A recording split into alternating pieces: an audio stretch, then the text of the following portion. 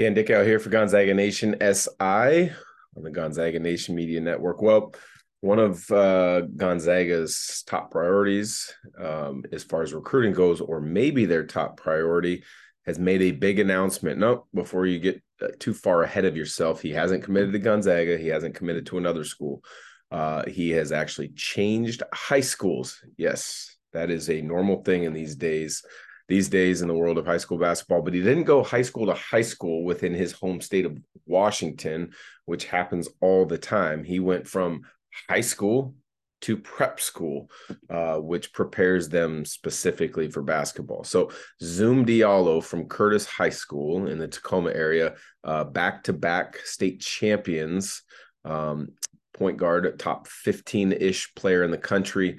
Gonzaga is on his short list of about 6 schools, has decided to transfer to Prolific Prep down in California. Now, if you don't know much about these prep schools, they've really become pretty prominent over the last 6, 7, 8 years or so. In years past, when you talked about just your prep schools, it was only a handful of schools that really had this type of scenario where guys would move away from their families and be fully immersed in a college basketball type experience while they were in high school, traveling across the country, as well as, studying in a college type setting. So the initial ones would have been schools like a Oak Hill Academy back in Virginia, would have been Montverde in Florida, La Lumiere in Indiana, IMG Academy in Florida, were a couple of the early adopters. Probably the earliest that I remember ever hearing about would have been Oak Hill. Their legendary coach, Steve Smith, kind of was ahead of the times as far as running a program like this on the national level at the high school, where he would get guys that maybe had a checkered past and he got them on the straight and narrow, and he got them to be able to be eligible for college. And when you look at the list of McDonald's All-Americans that played at Oak Hill, guys that went on to the pros, it's pretty impressive. But it's become much more prominent over the last 6, 7, 8 years, and with that, you're seeing guys that I think miss out on the high school experience, playing with their high school friends, playing for state tournaments, but to each is his own.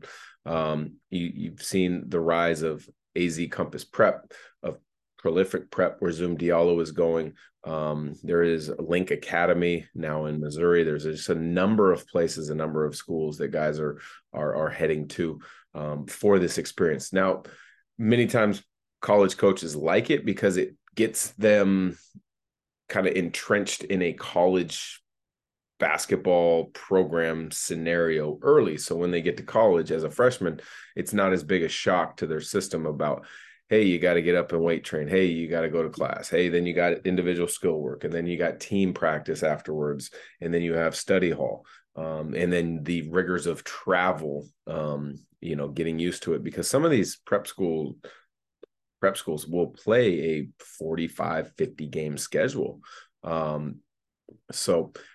Interesting to see Zoom Diallo making that decision. I don't think it necessarily negatively impacts Gonzaga's chances of landing Zoom Diallo. I think it's just an interesting decision. I personally would have loved to have seen him stay in the state of Washington and go for a three-peat at the 4A level in winning a state championship. So for Gonzaga Nation SI, don't forget to check us out for all your latest news, whether it's articles, podcasts, shows, you name it, we got it.